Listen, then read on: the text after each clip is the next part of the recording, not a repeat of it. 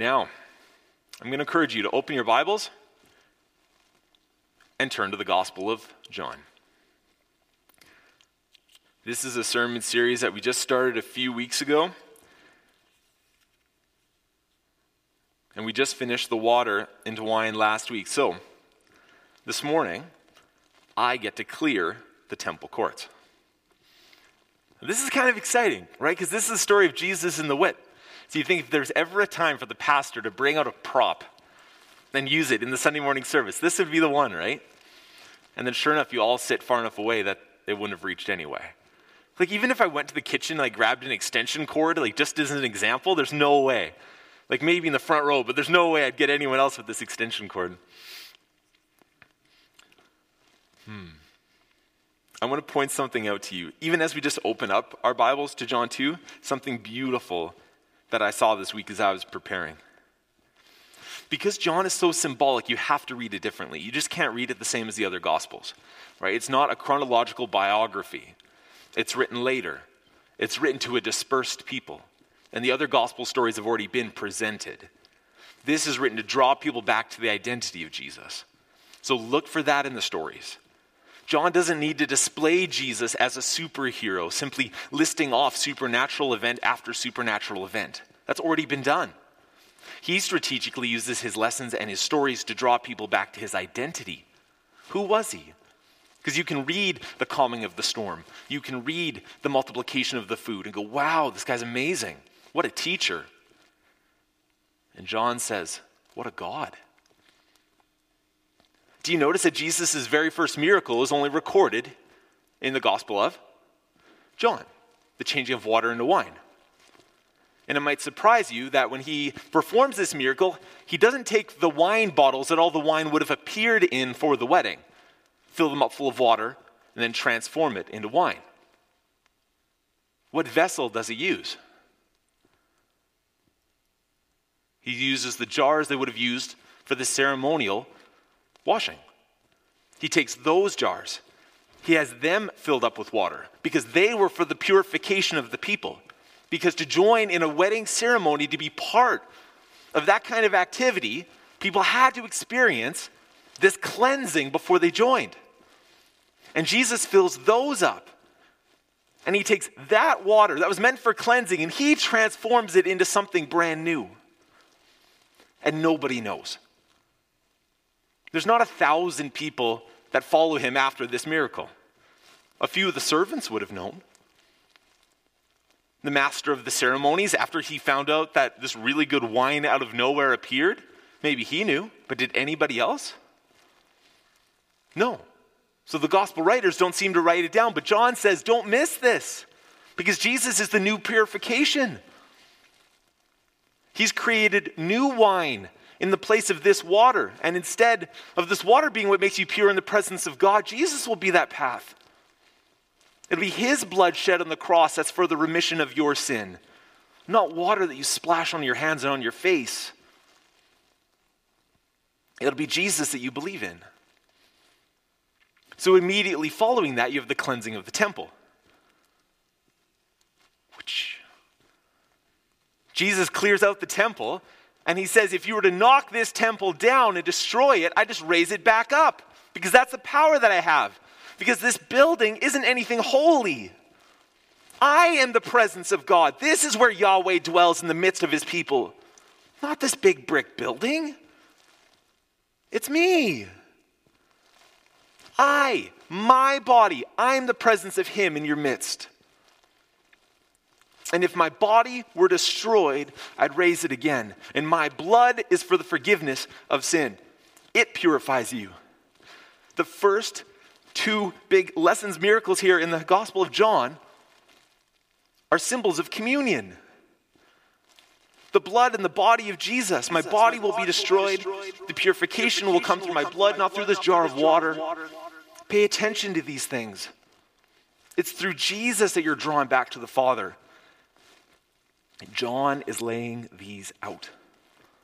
You look in the other Gospels, and the clearing of the temple is at the very end. Because it takes place the week of Passover where he dies. So we have either two options. One, he did this twice.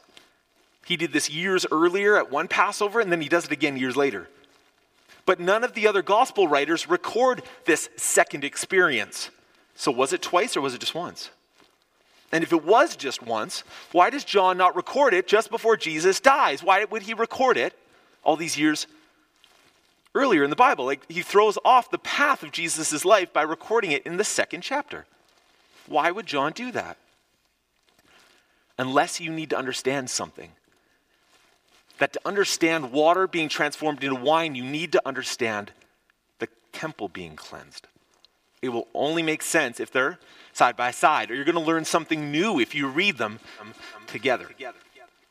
That's where sometimes we break it up when we're preaching, and we preach one little story at a time, and you forget that if they sat down and read this scroll, they may have read all these stories in a row. This is pretty neat. All right. You ready? John chapter 2, verse 13. Let's read some of the story together. When it was almost time for the Jewish Passover, Jesus went up to Jerusalem. In the temple courts, he found people selling cattle, sheep, and doves, and others sitting at tables exchanging money. Pause for a second. That's him setting the stage. John wants you to know what Jesus saw the moment he showed up. Man, when I was practicing this sermon, this is the part where I got the most fired up. And boy, it's easy to raise your voice when this room is empty. It's way more intimidating when there's people here. It's way more fun when it's empty. Because you don't have to be afraid. You can just let it out. Jesus is showing up at Passover. What's the point of Passover? What's the point? To remember what God did.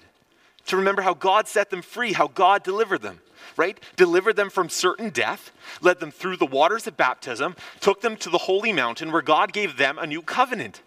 Jesus fulfills all of that again. And Passover is to remember when God did it the first time. But we already learned in John chapter 1 that Jesus is a vital part of even creation. He was there with God at the beginning. So do you know who was also there at Passover? The original Passover. Take a guess. Who was probably there? Jesus. He's a part of the Godhead that transformed the Passover experience. So Jesus witnesses the very first Passover. He's there as part of the triune God, and now he is a part of the people of Israel that draw near to come celebrate. He gets to go experience with his nation what it's like to honor Yahweh. And he's Yahweh. So when they show up to this holy feast, this holy celebration, you'd imagine thousands of people on their knees in prayer. You'd imagine a house of prayer for all nations. You'd imagine worship. You'd imagine glorification of God. You'd imagine a celebration that would look like what we read in Revelation takes place in heaven. You'd imagine this would be awe-inspiring. God's people gathering together to remember the greatest act of deliverance they've ever experienced. And Jesus shows up to celebrate this. And all he hears is, and he steps into the temple courts, and there's animals everywhere. There's cattle, there's sheep, people selling doves. Doves were for the poor. There's even people sitting at tables. Come exchange your filthy Roman coins. Jewish currency available here.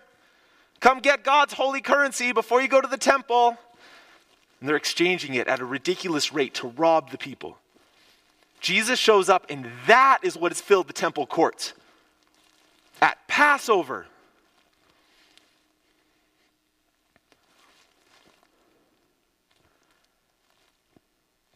Do you know what the temple courts were used for? Especially the large outer court?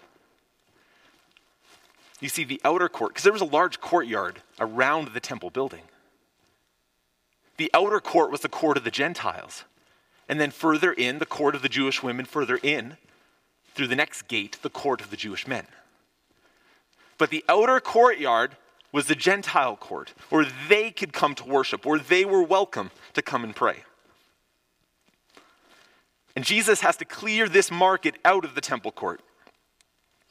The Jewish people have filled the spot that was saved for the nations to come find God, and they've filled it with this commerce, this evil, lying, thieving commerce that is stealing from the people as they come in to worship. That's why you notice in the other Gospels, John doesn't record this line, but the other ones do, that Jesus says, my Father's house was supposed to be a house of prayer for all the nations. And look what you've turned it into instead.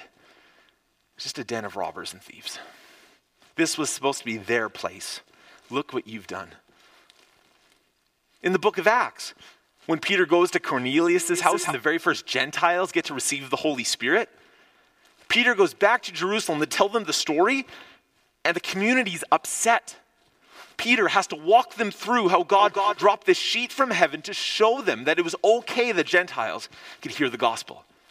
And when they realize that God said it was okay, and God gave the Gentiles the Holy Spirit, then they start to rejoice, thinking, wow, God has finally opened this all up to the Gentiles. But up to that point, they were mad because they didn't want Gentiles to have what they had. This was their holy relationship. This was their building. And they'd driven Gentiles out of it. And God is trying to bring them back in. Jesus drives them out. Verse 15, he made a whip out of cords and drove all from the temple courts, sheep, cattle. He scattered the coins of the money changers. He overturned their tables. To those who sold the doves, he said, get these out of here. Stop turning my Father's house into a market. His disciples remembered that it's written, this is Psalm 69, verse 9, zeal for your house will consume me. This is for all those youth in youth group that think that Jesus showed up with a whip just to cause a little trouble or to be a little violent. I love when this story comes up, because one of the youth in particular loves to joke about this. Jesus came whipping people. And Jesus, it's like, no, like Jesus wasn't out, you money changers, and he's whipping them on the back. It's not Jesus losing his temper. It's not him being violent. It doesn't endorse us, to be violent to our friends. You're not following God's law, and all of a sudden kids in the high school are whipping each other. Jesus did it, so I can too. It's zeal for his house. God is so passionate about his worship being pure that this sin that's invaded needs to be purified. And that zeal for that honest worship is driving Jesus to just clean the house out. So he drives all these animals out. He tips the tables. Literally and figuratively, he's tipping it all upside down. He's tipping it all upside down. Verse 18, though, is the response of the Jewish leaders. What Jesus did was he challenged the status quo. He went into a system that they were used to and that the Jewish leaders were doing nothing to take apart. They were okay with this. They'd given their blessing to it because none of them had stopped it. This was how they did worship. This lying to people, this stealing their currency, this selling these animals at an exorbitant rate and doing it in Jewish currency, though, so they'd have to exchange more Roman currency for Jewish currency and then get stolen from along the way. This was how they did it. And Jesus shows up and he tips the status quo upside down. And do you know what happens when anybody tries to do something like that? It doesn't go well. Take a look at what they say in verse 18. The Jews then responded to him. What sign can you show us to prove your authority to do all this? Who do you think you are? Who do you think you are, Jesus, to come in here and flip our tables upside down? Who do you think you are to come in here and chase out our animals? Who are you? Oh, you're some teacher from some small town. Really? And you've got 12 friends that follow you around and write down notes when you talk?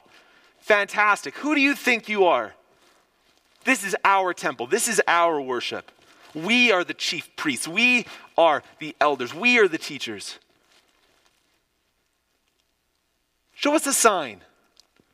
What authority, O Holy One? Are you a prophet of the Old Testament? Give us a sign. Have you been sent by Yahweh? What, are you a member of the Sanhedrin? Are you a part of the royal court of elders of the nation of Israel? Did we miss something? Where did you go to school? Who is your rabbi that you followed all those years to train? What authority? Give us a sign. Come on, give us something. O Holy One, who do you think you are?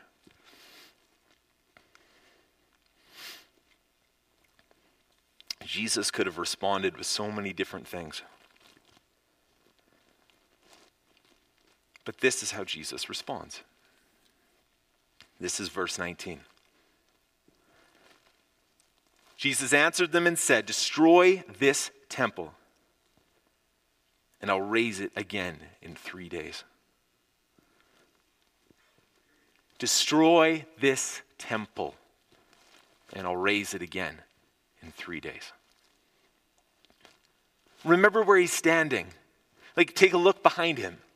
Right? Take a look at the beautiful stonework, all cut and laid just perfectly. Decades and decades it took to carve these stones by hand to make sure that they all fit just right.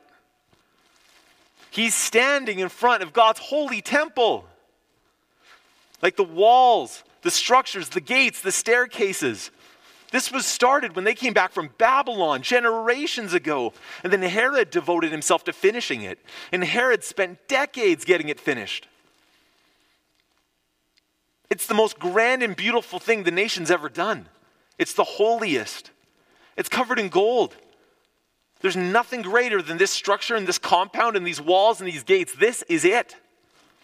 And Jesus, standing in the midst of all of that, says, "Destroy this temple, and I'll raise it again on the 3rd day." Go ahead.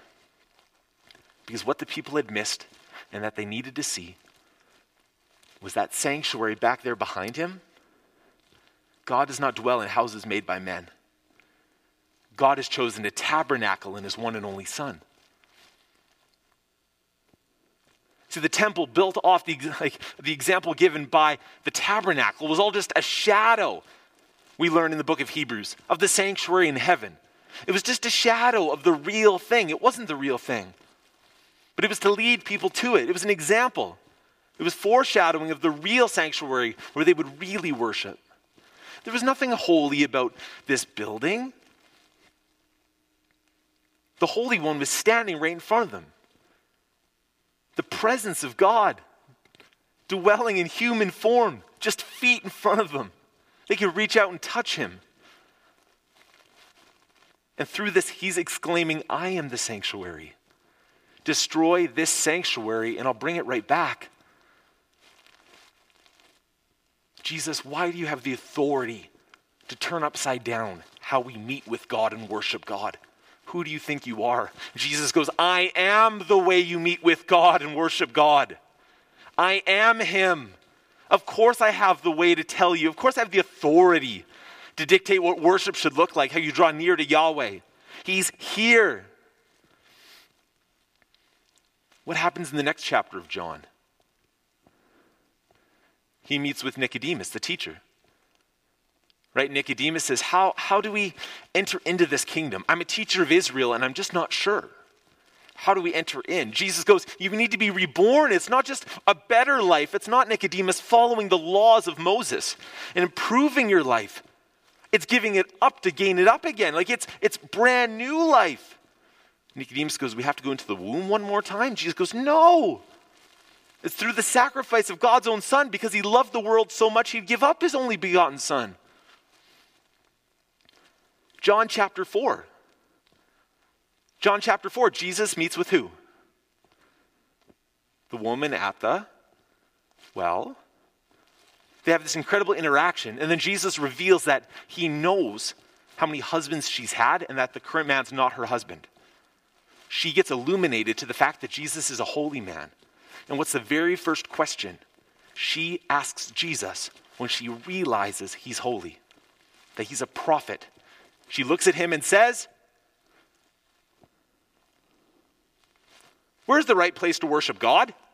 Is it here on the mountain, here in Samaria, or is it at that great temple, that building in Jerusalem? Where are we supposed to worship? Because I'm confused.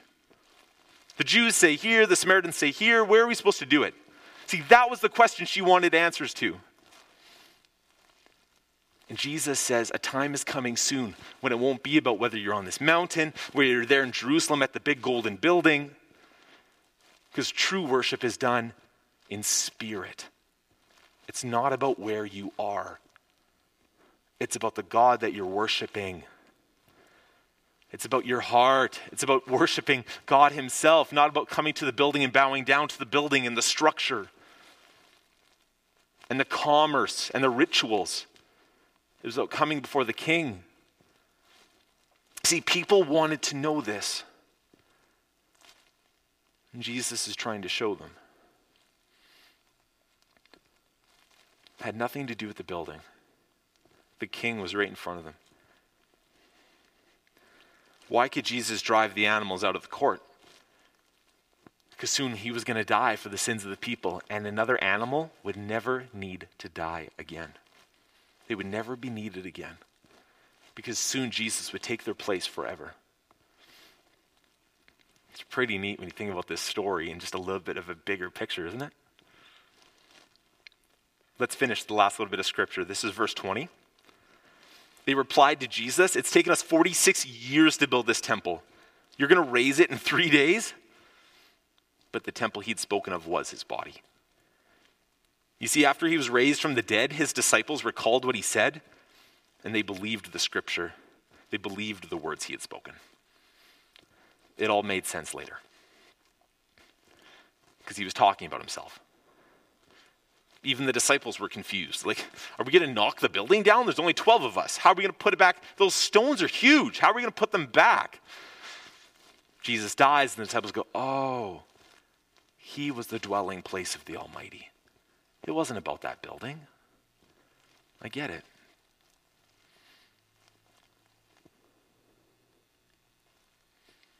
How does this apply to you and me? What are the questions for us? Because let's not just get lost in reading this and absorbing this information and not thinking, where does this fit with Bridgeway?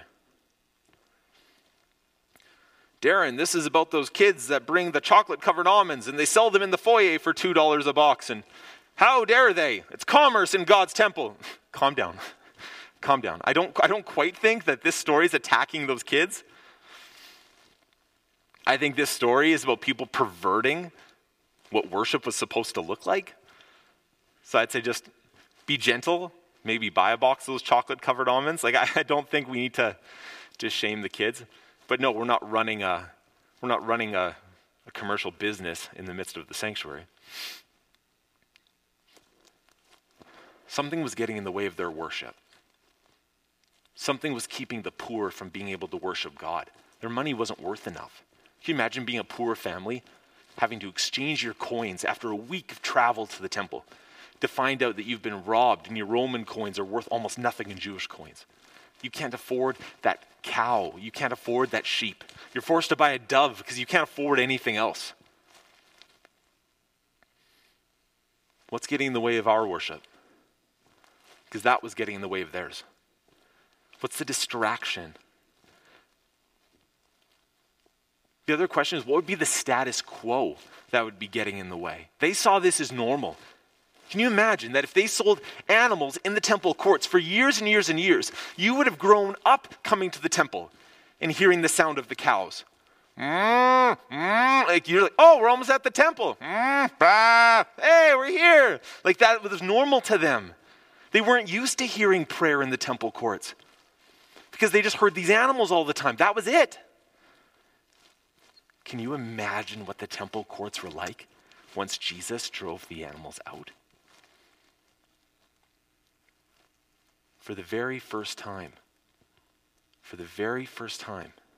in some people's lives, what did the temple court sound like? It went quiet. So quiet that a person could almost pray for the very first time. it was quiet enough to pray maybe.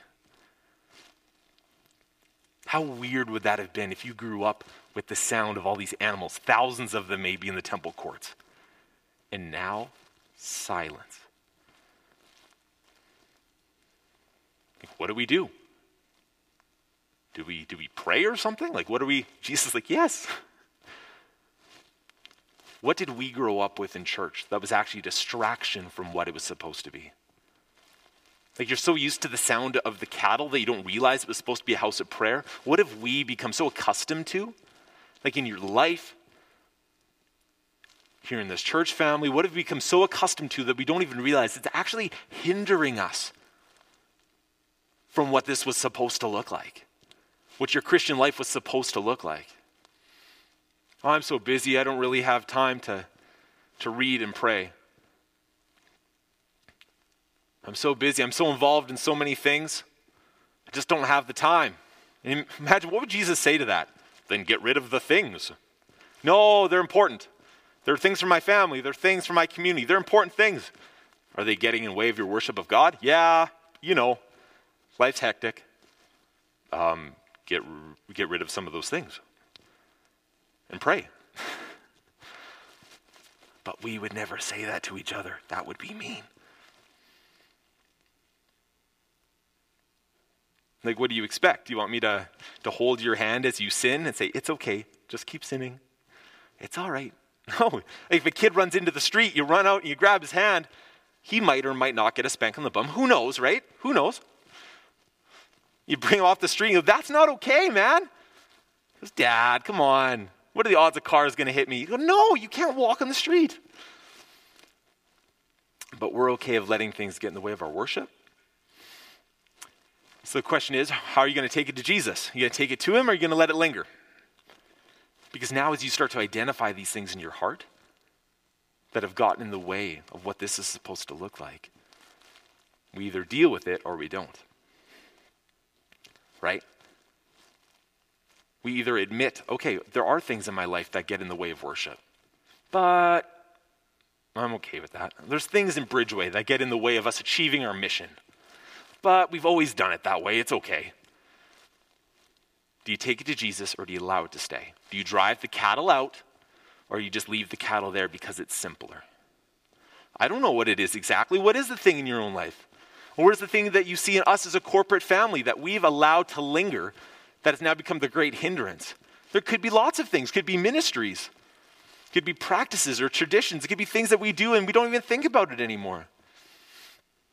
But the question is, has your church experience become more about you than about him? Because if it has, that probably answers the question for you right away. This hour and a half long production that we put on, is it about you or is it about him? Are the broken, the hurting, are the sinners, the prostitutes, the drug addicts, are they welcome here in the front row? Well, I'd rather not. They're kind of dirty and questionable. I don't know. So is this about God or about you? Well, I want to be comfortable. I want my kids to be comfortable. I wouldn't want a homeless person to walk in off the street. That'd just be very distracting. Oh, okay. Yeah, it would distract you because you're the focus of this experience. Oh, okay. Well, that's clear. Good to know. You go home, the pastor, he did this, he did that. The music, we did this, we did that. You go home and go, that children's church, there's no volunteers this week. Don't people care about us?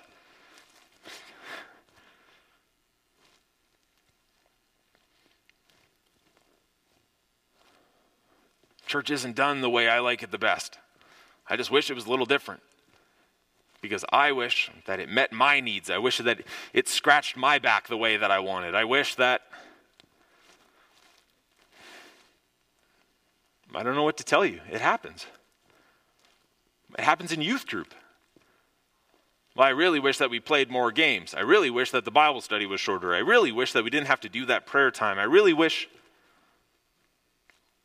Why do you really wish that? Well, because this is the way I like it.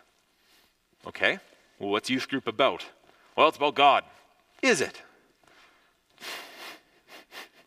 Okay. Then why do you keep treating it like it's all about you? Oh, I'm going to tell the elders or thing or two at that church meeting. Oh, I'm going to tell them. What are you going to tell them? Well, that they need to think about me. Okay. I'm just saying, like, as we prepare for things like this, we just need to take a moment to quiet our hearts and say, am I fighting for God in this situation, or am I fighting for myself? Am I fighting for what I want the most, or am I fighting what would glorify him and bring him the most credit and honor and worship in our community?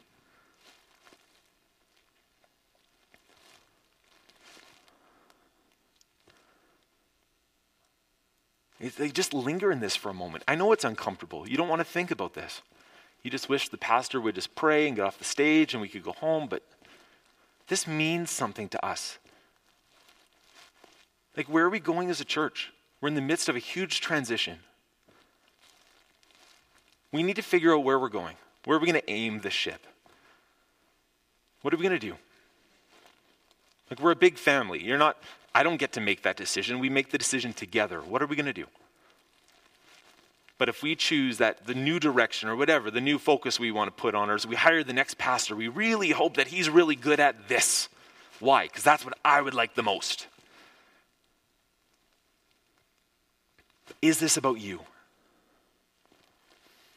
Well, I really hope that to come here, to be part of our church family, everyone has to become a member or they can't volunteer. It's like, whoa, okay. Are we making space for people? Has it become about us? Like, let's just be careful. Let's ask these questions, right? Well, to come to church, they need to have their vaccines. We're not going to let people in unless they've had it, right? We're not just going to let them in. Hold on. Ask yourself the question. Has this just become about us? Or is this still about him? We wouldn't want them to come in and accidentally get saved now. I'm just saying, like, let's just slow down and let's ask ourselves these questions. If it's really about him, where do we have to be careful to not make it about us? Because it can. It can so quickly. It wasn't the church that was the way to heaven. Jesus didn't say the church is the way, the truth, and the life. Jesus said that he is. It's through him. So if Darren being up here on stage is a distraction to our worship, then I need to come down. If having a big worship team is a distraction, it needs to come down. If having fancy lights and screens, if that just becomes a distraction, it should come down. Like, maybe we just need to come into this room and turn off the sound system and just pray together for an hour. People are going to hate it because it's not fun. And yet it's going to change people's lives because it's solely about Jesus and not about anything else. Lisa goes up and gets baptized, tells her testimony. You know what that testimony was not about? How amazing the church experience has been to her, how much it's blessed her, how much her whole relationship with God has just poured blessing upon blessing on her life. No, her whole testimony was about what God has done. How God has removed shame, how God has got the victory, how he has changed her heart, how God has won in all these areas of hurt. And as her family sits here in the front row, we're trying to offer them Jesus. We're not trying to offer them a fantastic musical experience, because a musical experience doesn't do what? It doesn't save you. So why do we fight about the musical experience when it doesn't save you? I'm leaving this church if it's not. Really? The musical experience? That's what you'll die for? Will you die for Jesus? Well, no. Music, I'm just saying, slow down and ask yourself, what did her family need to hear? The gospel of Jesus. And if anything else is getting in the way of them hearing that, let's look at what might need to just get pushed off to the side for now. Because it might just be a cow making noise in the temple courts, distracting people from prayer, right? John thought this was important enough that he put this at the beginning of his gospel. They couldn't miss this. This was vital. This was huge. Why? The Jews had lost their temple. The Romans had destroyed it in 70 AD. It was gone. There was no more priesthood, sacrifices, temple building to go to at Passover. The Romans destroyed it. John is most likely living in Ephesus at this time. He's not even in the Holy Land anymore. And the Jews are so lost. They have nowhere to go on Passover. They're so lost.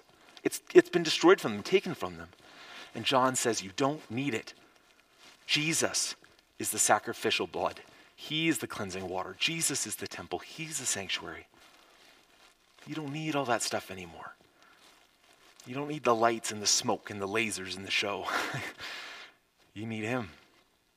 So let's make sure as we chart the course for our church going forward, that we chart it pointing at him. Because if you build this church to focus at you, if you build it to focus at me, we're just aiming ourselves at an iceberg.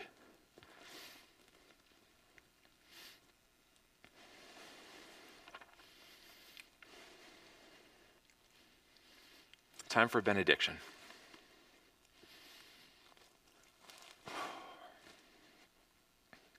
Hey, I love you. I want you to know that so clearly.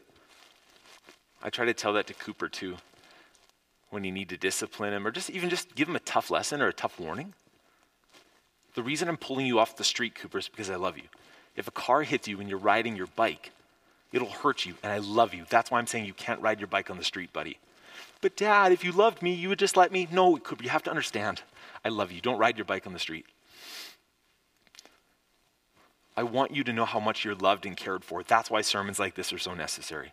And for me in my own heart this week. Let's pray together, all right? Father in heaven,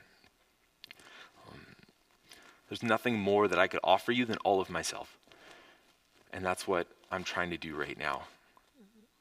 That's what I'm trying to do each day as I come before you in prayer and read my Bible, is just to continually offer you myself. My whole life, it's yours. The throne of my heart, I don't sit on that anymore. It's you. This life isn't about me. Church isn't about what I get out of it. My work, my employment, my home life, raising my family. You come first. It's about you. I come second. I have to keep fighting this battle daily to make you first and me second. I just pray that your Holy Spirit would sweep over this church and that would become the cry of our hearts. Like in the most honest way possible, that all of this would become about you and that we would take a back seat. Because boy, if all of this is about me, if all of this is about us, let's shut it down. Let this be the last Sunday we worship in this building if it's just going to be about us. Let's shut it down and lock the doors and go home. Because that just makes me sick. Let's make this about you, God. I want my life to be about you. I want Cooper and Jesse and Austin to grow up and love you more than they love me. I want them to say, man, my God is so amazing and Dad's pretty nice. But man, God is so cool. Lord, as we go into even a little church meeting where we talk about the future, we ask, Lord Jesus, that you would become just the focus of our compass. Like as we steer this whole ship, it would be about you, trying to be obedient to your word, listening to your Holy Spirit. Jesus, as you release people from this room out into the mission field, wherever you send them, whether they work at an implement dealership, right? Whether they work at the bank. Oh, Jesus. Whether they build houses and skyscrapers or whether they just sweep the streets, whether they walk the halls of Riverview and encourage their friends, if that is where you've placed them, Lord Jesus, open their eyes to see the mission field right in front of them. Help them to knock on that door, to pray for that person. But God, I fully believe that's going to require me and my church family to surrender everything. We're going to have to give up the animals, the money-changing tables that we love so much in our church. We're going to have to give those up. And it's going to hurt to give some of those things up, but you might call us to. Would you please, Lord Jesus, make my heart soft enough to be willing to give that up for you? I imagine that's not going to be easy.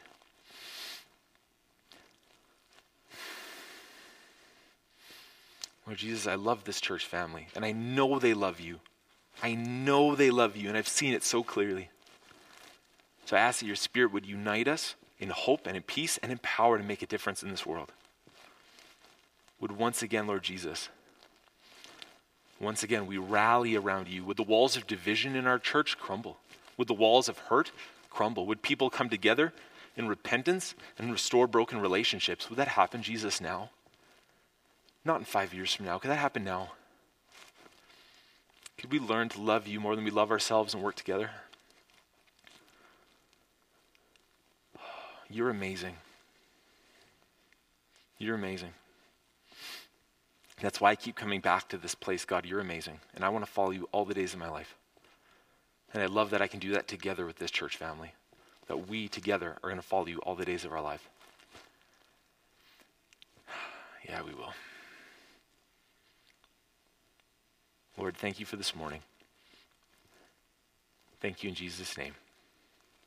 Amen.